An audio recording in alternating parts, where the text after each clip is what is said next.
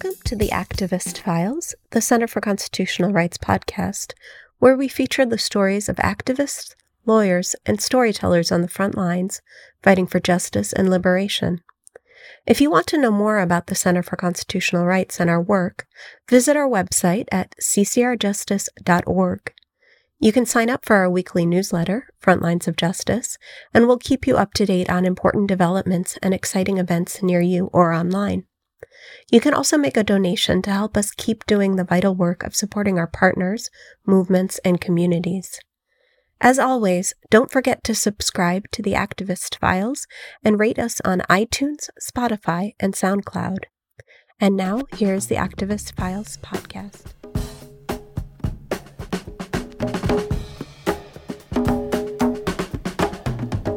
Welcome to the Activist Files podcast at the Center for Constitutional Rights. My name is Mariame Kaba. I am the Advocacy Associate at CCR. This Women's History Month, CCR is really interested in pushing back on traditional narratives of Women's History Month that center white, cisgender womanhood. And instead, we'd like to uplift the legacy of Black feminist organizing. We're so lucky to be here with Andrea Ritchie, an attorney, author, organizer, and co-founder of the Interrupting Criminalization Project and In Our Names Network. Thank you so much for being here today. I really appreciate you. Appreciate you inviting me. It's really, I have to say, I'm a fan of this podcast, and to be able to be on it is a real honor, especially for Women's History Month. So I'm excited. Oh, that's amazing. Yeah, I just want to start off with you telling us a bit about the work you're doing with the Interrupting Criminalization Project. What kind of work has been most important, and also what can you offer to organizers? So the Interrupting Criminalization Initiative is a partnership between myself and Mariame Kaba, who many folks know is a longtime Black feminist abolitionist organizer. And we, our paths have crossed many times over the years in Black feminist abolitionist organizing. And we really wanted to set up a container to approach issues of policing, criminalization, violence, and safety through the lens of Black women, queer, trans folks' experiences, to employ a Black feminist lens, intersectional lens in our research, organizing, and advocacy efforts, and to serve as a real resource hub and convening space and resource generator for movements that were engaged in work around policing and criminalization, particularly through the lens of the experiences of women, girls, and trans folks. So that's how we started in 2018 and did a lot of research around, what the top 5 charges of Black women and girls were experiencing in terms of criminalization, what was driving mass incarceration or just incarceration and criminalization of women, girls, and trans people. Also particularly focused on criminalization of self-defense and survival. So the ways in which Black women, girls, queer, and trans folks are criminalized when we experience violence, as we survive and resist violence, as we survive and resist economic and state violence as well. And then 2020 came along. And one of the things I often say is that when you look at issues of policing and criminalization through the lens of the experiences of Black women, queer, and trans people, you get much more quickly to the need for abolition. And so it was a natural step for us to then pivot to supporting the work of movements to defund and abolish police in the wake of the police killing of Breonna Taylor, now 2 years ago, almost to the day, on March 13th, and the killing of George Floyd and hundreds of others since then. And so though in that moment, we stepped in to offer resources to organizers in terms of gathering together demands people were making, gathering together history, context, and sort of insights on what the pitfalls and tensions and potential detours on the road to defunding and abolishing police might be, and putting together some resources and toolkits and trainings and opportunities for folks to just come together and be in conversation about what we were doing, and doing that again through the lens of the fact that many of the people who were leading defund fights in 2020 and beyond are women, queer and trans people, often Black women, queer and trans people, and often Black women, queer and trans people who are survivors of multiple forms of violence. And that's, I think, something we've really been able to bring to the conversation, is that movements to defund and abolish police are survivor-led movements, and they're led by people who have experienced violence and have not experienced safety, protection, healing, repair, or transformation from policing or punishment, and who want more and better for themselves and other survivors and members of their communities, where we might actually generate greater safety beyond, as opposed to what is happening now, where the vast majority of survivors don't rely on policing or punishment because it subjects them to policing and punishment in the first place, and it doesn't meet their needs. And so that, I think, has been one of the major contributions to this moment that we've been able to make at Interrupting Criminalization, and just bringing kind of our combined, 30 years each of experience of organizing as anti-violence organizers, as anti-policing and criminalization organizers, as transformative justice and abolitionist organizers, and as folks who have been engaged in various movements over time that are relevant in this moment. Thank you for sharing your brilliance. And something you said really resonated with me, that like when you center Black women, queer, trans people, it's easier for you to come to abolition. And I know there's this really, to me, that this reminds me the work has to always get to the root of the issue. So yeah, I just am astounded by your work. And I also, on that note, I want to talk a bit about the fact that you have been doing this work for 30 plus years. You've been sounding the alarm on police and state violence against women, queer and trans people, the need to defund institutions like state law enforcement that are causing so much violence against these communities, also developing networks and projects that meet community needs. So how does it feel to have the world very slowly catch up to you? I think especially after 2020, we saw this moment where abolition came to the mainstream. I just wonder, how does it feel? What also do you believe that the world is still missing?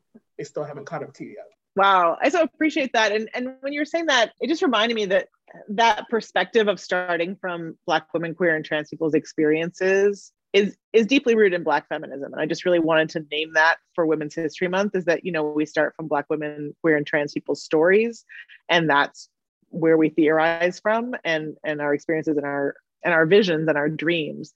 And that definitely, for me, has been how I came to abolition, right? Through my own experiences, through my mother's experiences of being a survivor of violence and not experiencing any support or safety from the state.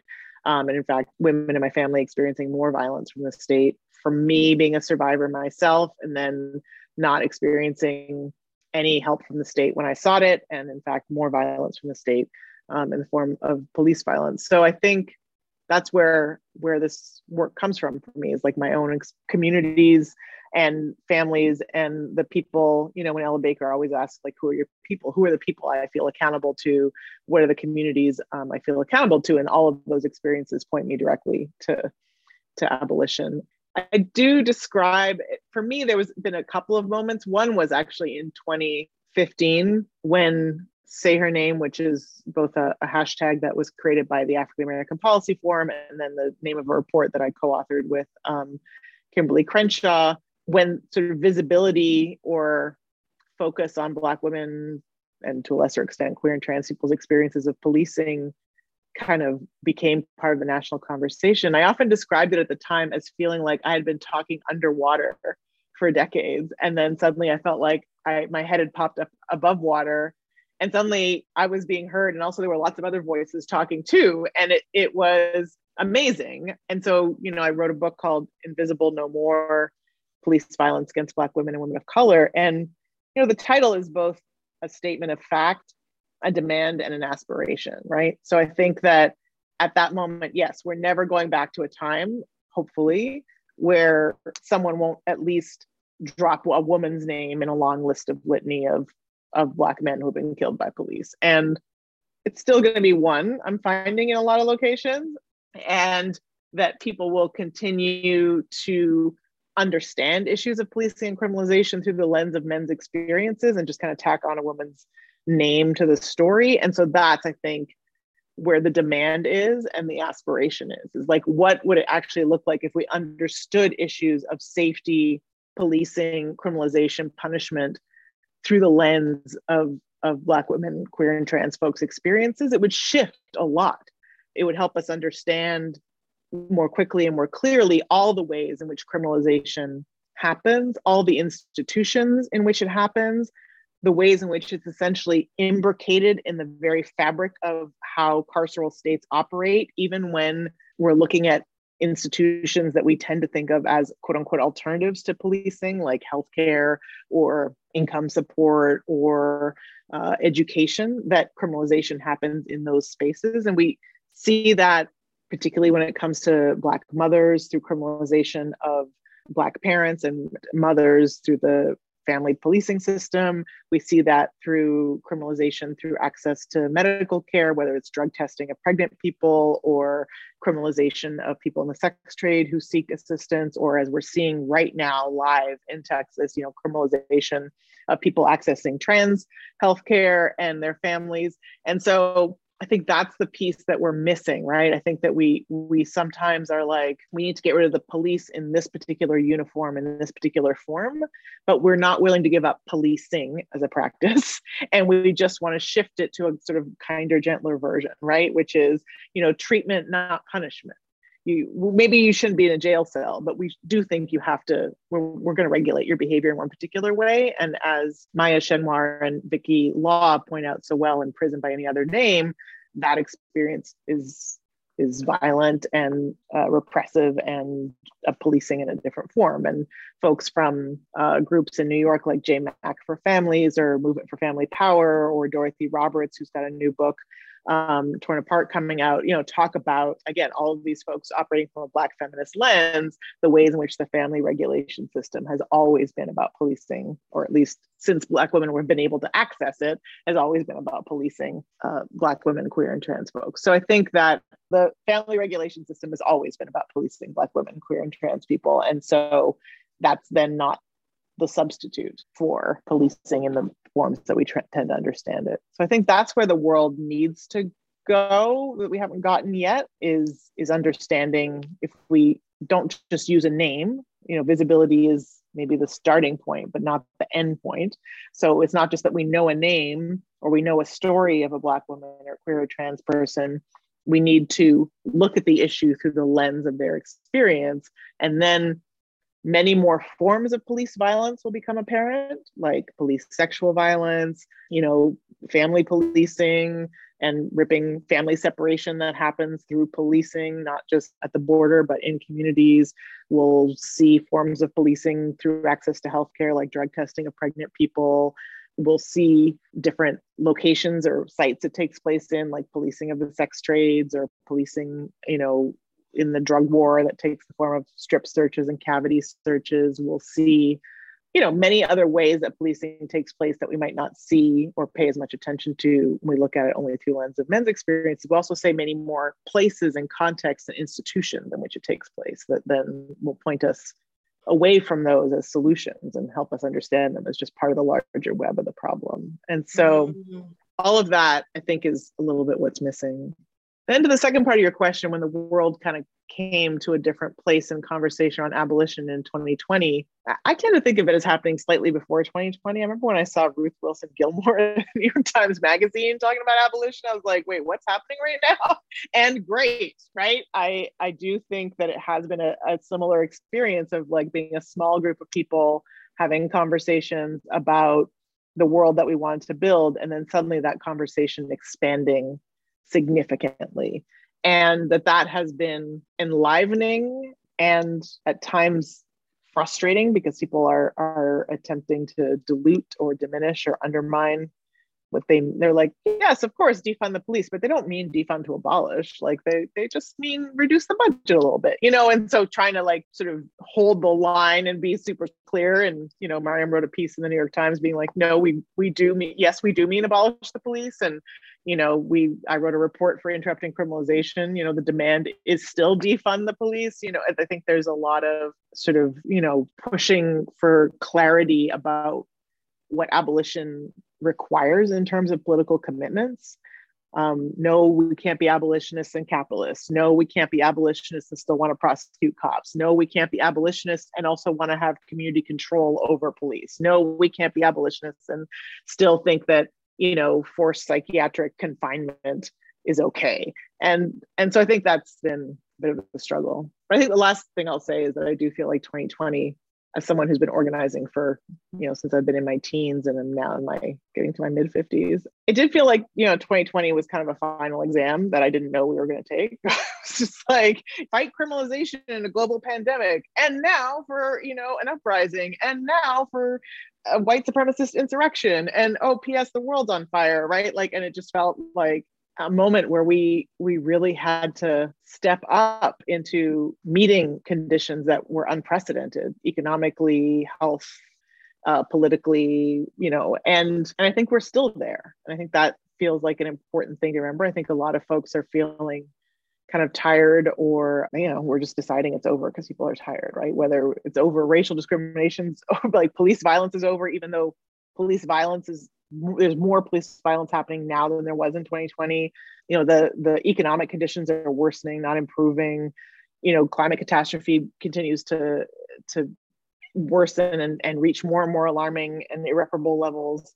And I think we need to keep organizing from that place of no, we are in a moment politically in history that we need to step up into, that we are shaping the future, and it's going to be shaped one way or another, and that our actions have an impact on that. Our beliefs and our visioning and our imagination of where we're trying to go have an impact on that. And that doesn't mean we don't tap out or tap in or take a break when we need to, but we have to meet this moment in history. And that I think is one of the things that really feels present to me in this moment as someone who's been in the work for a while. And something that what I was thinking when you mentioned the visibility of having one name.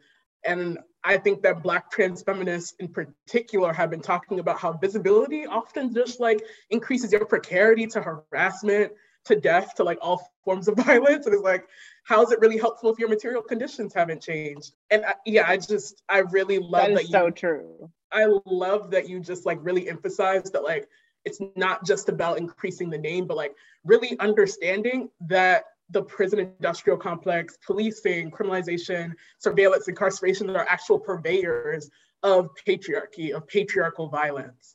Quite literally reproduce and just force Black, queer, trans women, all gender oppressed folks to really experience this consistently in so many different forms and ways. But I also want to touch on your work as a lawyer, in addition to being an organizer. You're a lawyer who tends to stay. I forgot I was a lawyer for a second there. I was like, what are they talking about? I was like, oh, in fact, I've litigated a case with the Center for Constitutional Rights. I know, that's incredible to me. I love that. So you tend to stay far away from courts, legal spaces. But I would love to know, how do you find yourself interacting with the law?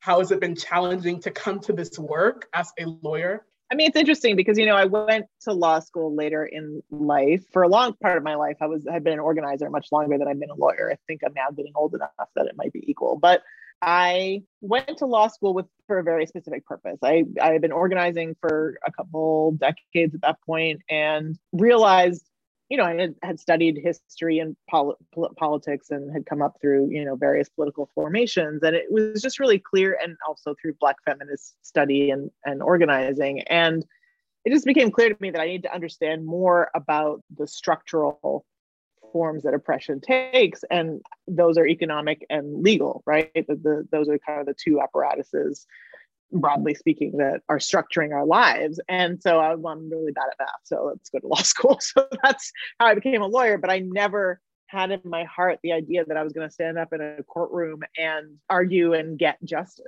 ever. I knew what it was. And in fact, I chose the law school I went to, which was, I'm proud to say, Howard University School of Law, because I couldn't bear to go to a school where someone was going to try and tell me that the law was the savior. And I couldn't bear to go to a school where people would talk about, the US Constitution as anything but a document written by white slaveholders to uphold racial capitalism. And I'm not saying maybe had higher hopes for Howard than Howard necessarily has for itself, but was able to find spaces there where those conversations were that, and I would make the same choice over again, because I do believe it was a place where we understood the law in context. And so, and then I approached my legal practice as harm reduction and reparations, right?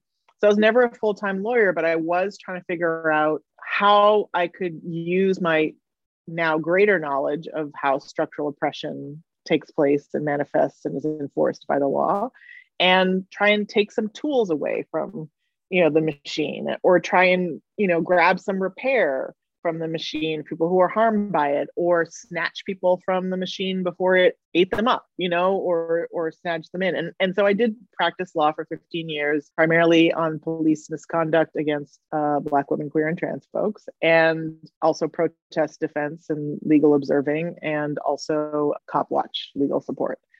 And so that felt to me like, how can I use these skills to kind of chip away, and also doing lots of know your rights and kind of demystification of legal stuff and demystification of law and policy stuff for organizers, right? And so to use my knowledge to break down and disseminate that knowledge far and wide. So I think that's how I approached it. And then I just got to a point after 15 years of practice where I was like, I just can't spend my days trading 15-page briefs back and forth, fighting over whether I'm ever going to get a piece of paper, or litigating every little thing that the system does to wear you down and wear your people down. So on the one hand, I feel great that I did have profoundly change the lives of some of my clients. I also was able to bring some impact litigation that made some profound changes in policy.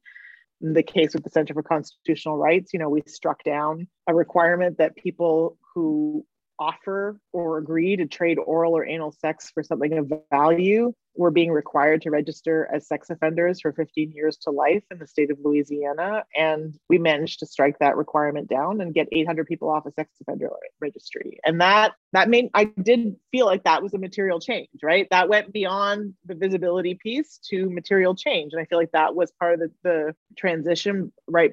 As I was going to law school, I was documenting people's experiences of police violence. And now I was able to try and take away some tools of it and make material changes in people's lives. And I think something I learned over that time is like the pitfalls of a harm reduction approach.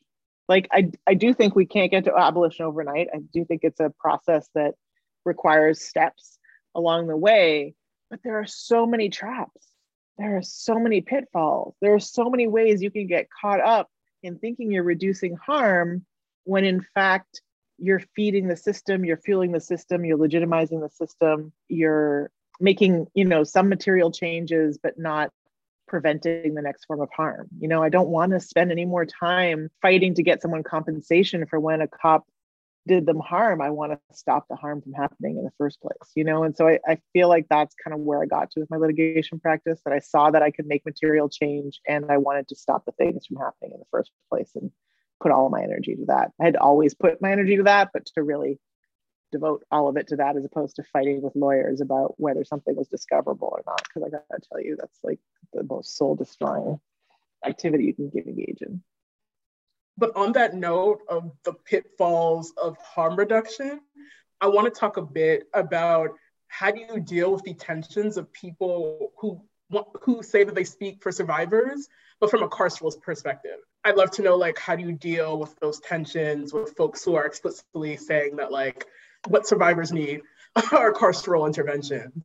I mean, I think, and I've learned a lot from Mariame in terms of strategically about this, but I think my first response, even before we were working together in this way, was always but what actually do you think that that's going to do for someone?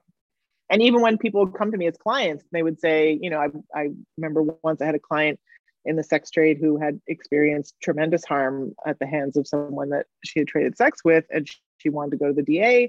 And I was like, okay, here's what's going to happen when you go to the DA. What do you actually want? And it was clear that those two things did not line up. What she wanted was the violence to stop and no one else to be hurt and this person to be accountable. And then we brainstormed other ways that could happen that didn't involve the police that were actually more successful, right? And so I think even people who are directly hurt themselves, who want carceral responses, it's because there's no other option being offered to them. So they want something to happen. Everybody wants something to happen when they're hurt.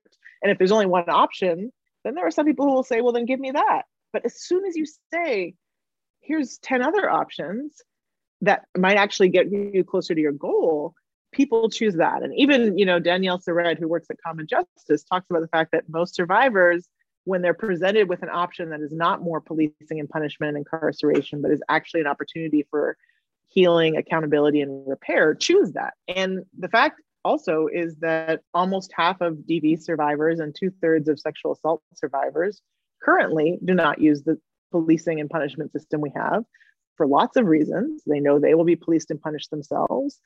Much of the police violence I've documented involves police responses to calls for help, where Black women, queer, trans people were killed, hurt, maimed, sexually assaulted, harassed, criminalized, separated from their children, deported, detained, and people know that's a possibility, so they don't call, or it's happened to them, so they don't call. And also because the system only offers kind of one response, right? Which is to take the person away and lock them in a cage. And people are like, I don't want that. I want to keep getting their paycheck to support the kid. I want us to stay in the country together. I actually just want them to stop behaving in this way. And if they can't stop behaving in this way, then I need them to stay away from me. But putting them in a cage and just is not going to transform the conditions that made this possible. So that's the first thing I say to survivors is like, or people to survivors, what do you want to accomplish and how can we do that effectively? And then to people who say, well, what about the rapists? What about the, batterers? It's like, well, what about them? Because right now the system is not addressing them. And right now, PS, the cops are the rapists and the cops are batterers because, police engage in sexual violence at higher rates and engage in domestic violence at higher rates than the rest of the population, and also engage in sexual violence also in the context of responding to domestic violence and sexual assault, as well as in the context of every other policing activity they engage in. So yeah, what about them indeed? There are people who have engaged in sexual assault and domestic violence everywhere. They're not all in cages.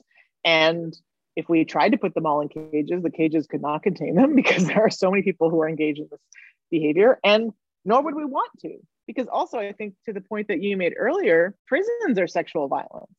Police are sexual violence. If you're against sexual violence, you don't believe in putting someone in a cage where they are going to be sexually violated. We know that people who are in prison experience sexual violation in many forms, from strip searches, cavity searches, extortion, assault by staff, by people they're incarcerated with, by any number of people. So we're not going to stop sexual violence through the current system. We're just perpetuating it and perpetrating it. We're not preventing it, and we're not changing the conditions that produce it. So what are we doing? That tends to be my answer. There's a much more succinct version at our website called What About the Rapist that you can go look at. That's a zine. And then there's also at the Interrupting Criminalization website, a report called Shrouded in Silence that I wrote about pulling together the information we have about sexual violence by law enforcement agents, as well as a fact sheet that talks about why defunding police is a survivor-led movement, because we actually want more safety. This is not doing it. This is producing more violence for us. It's creating more conditions of unsafety for us. And so what we're fighting for when we're fighting for abolition, we're fighting for safety, actually. Thank you so much for sharing those resources as well. I think that there's so much misinformation that this is not a survivor-led movement. So yeah, I really appreciate that. Very briefly, I really want to talk about just your approach to the work by focusing on strengthening communities, so like community responses to violence and to imagining safety without policing. So I'd just love to know what affirms your belief in people's capacity to do this work, to do this difficult, messy work of imagining safety without policing. I mean, one, I think that people do it all the time, right? I mean, so many of us have resolved problems without the police. Like, I've had massive fights with people without calling the police. Like, I have de-escalated fights between other people in front of my building without police. I have address someone who took something from an organization I worked for without police. Like there's so much that we already do. I know we have the capacity to do it. And, you see it in moments of crisis and disaster. We saw last summer, people helping each other, caring for each other, checking in on each other, meeting each other's needs, we can do it. We practice doing it. And that so much of safety is about, or safer communities is about resource, right? Ultimately, if you have a place to call your own, that you control over kind of boundaries and accountability. I'm not saying you have to have, everyone has to live in their own place, but if you have a place that is safe,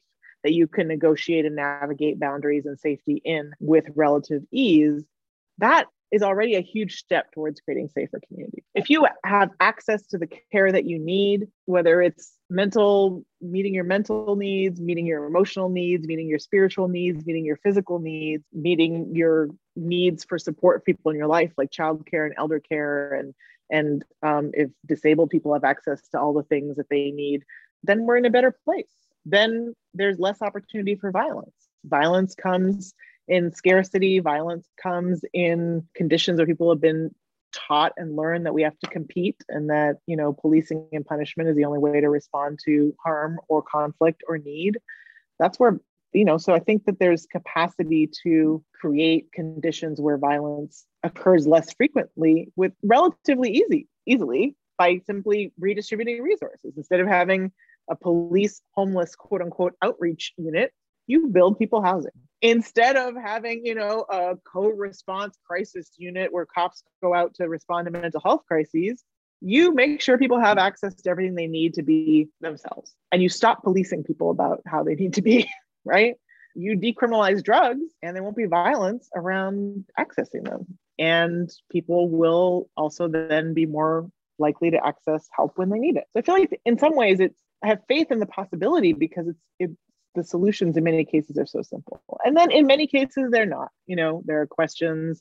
I don't want to oversimplify. People are going to harm each other, even if we have full abundance and full legal and social and political conditions that drastically reduce the amount of violence. But I think in that case, I have to believe that there is another way to address the conditions that produce violence and the things that lead people to engage in violence. And I don't think we're going to find those solutions overnight. And I think it's going to be messy and hard. And there will be lots of moments of despair and failure, but there will also be many moments of success and lives transformed and changed. I mean, one arrest or police encounter can entirely change the course of someone's life. Similarly, taking that out of the equation can entirely change the course of people's lives, such that, things evolve in a very different way. And I believe that we will find a way there, and that we have to, because I cannot tolerate a world where police kill 3 people a day, at a minimum, on average. I can't tolerate a world where every 5 days a cop is caught in an act of sexual violence. And that's just the ones who are caught. I can't tolerate a world where people go without food or housing or clothing, and New York City spends $6 billion policing them for trying to access those things and take diapers when they can't get them any other way. I can't tolerate that world. And so that, for me, is, and the worlds that we can imagine and dream of, and even those that we can't, but maybe some folks, through Black feminist visionary fiction, offer us a glimpse into, give me hope that we can fight towards them. So that's what gets me up in there. Yeah, and I just feel there's so much documentation of why our current world, the way it's configured, doesn't work. So it's just like, why are we spending more money, billions of dollars, into pumping into things that don't work? Yeah, absolutely. I think I have one more question, but I want to sort of end at the note of just thinking about the future and the possibilities of Black feminist organizing. I would say that I'm pretty new to abolitionist, Black, queer, and trans feminist organizing. Got involved in like 2014, 2015 with organizing collectives. And I think, to me, it's fundamentally necessary for me to say that, like, Insight, like, your work has really been critical into our campaign work to address patriarchal violence. For example, BYP 100, the She's Safe, We Safe campaign. Like, that's inherently, to me, in the legacy of Insight's work. So I would love to know, what possibilities do you see in this moment for Black feminist organizers, and where do we need to be going? I mean, I think you're seeing the possibilities of Black feminist organizing right now. And I think that, the authors of Abolition, Feminism Now are pointing out, the Angela Davis and Beth Ritchie, who are people I learned from, who brought me into this work in so many ways, are tracing that legacy from where they started to what's happening now and where they see that we're going. So I think we're seeing Black feminist organizing now in the work of BYP 100, in the work of Black Visions in Minneapolis, in the work of Black Nashville Assembly, in the work of Decrim Seattle, in the work of Dream Defenders, in the work of so many groups, Durham Beyond Policing. I could just keep naming them for another hour of this podcast, but there are so many groups who are putting Black feminist organizing in practice. So I think we're seeing it now, and we're continuing to deepen and grow it. And the possibilities I see for the future are a world where, I'm wearing my Black Organizing for Leadership and Dignity 10-year anniversary sweatshirt here, and BOLD invites Black leaders who go through the program to make commitments and teaches us to make commitments. And I'm a commitment to a world where Black women and girls can freely love and be fully loved, and in all the ways that we can imagine. And so that's where what I use to judge what I'm doing. Is it bringing us closer to that goal? Am I standing in that commitment and doing that work? And I do see that possibility. I do see a possibility where people can have access to everything they need, that education can be liberating, that we can be making contributions to the collective in ways that aren't ruled by capitalism, that aren't fueled by profit and exploitation and extraction. I'm having a harder time these days seeing a world where we somehow pull back from the climate catastrophe that we're in. But I believe that if we really think about what a just transition looks like, what building back better actually would look like, what does a recovery and making sure as many of us survive this moment and the things that are coming with as much joy and abundance and collaboration and collectivity as we can make happen, then I see a future where we can be much freer from violence than we are now, and certainly one where we can be free of the violence of policing, punishment, borders, and the violences of racial capitalism. So definitely not going to happen in my lifetime, but it definitely feels like 2020 and the work that's come out of it has leapfrogged us into a new era. And I just want to say to folks who are feeling demoralized by the backlash and by the public discourse and the punditry and the relentless kind of media and politician bashing of the work and that we've been doing over the past 2 years, to invite them into the long arc, of this organizing. That I was there in 2001 when, between Rodney King and Amadou Diallo, we had pushed the legitimacy of policing, to the brink. We had really created and then overnight 9/11 happened, and we couldn't talk about police violence for a decade.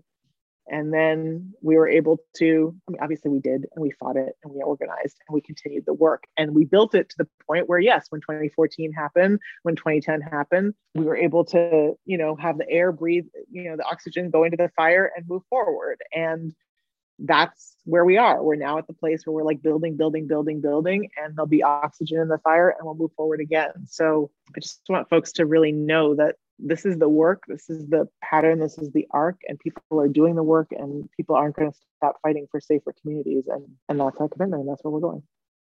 Thank you so much. I really appreciate you and this. Yeah, I feel like that's where the conversation should end on that note. As a left me feeling optimistic, or at the very least critically hopeful. Yes. Critically hopeful about this long arc. Awesome.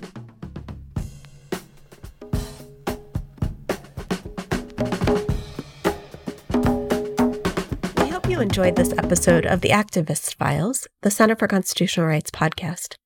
Just a reminder to subscribe and rate us on iTunes, Spotify, and SoundCloud.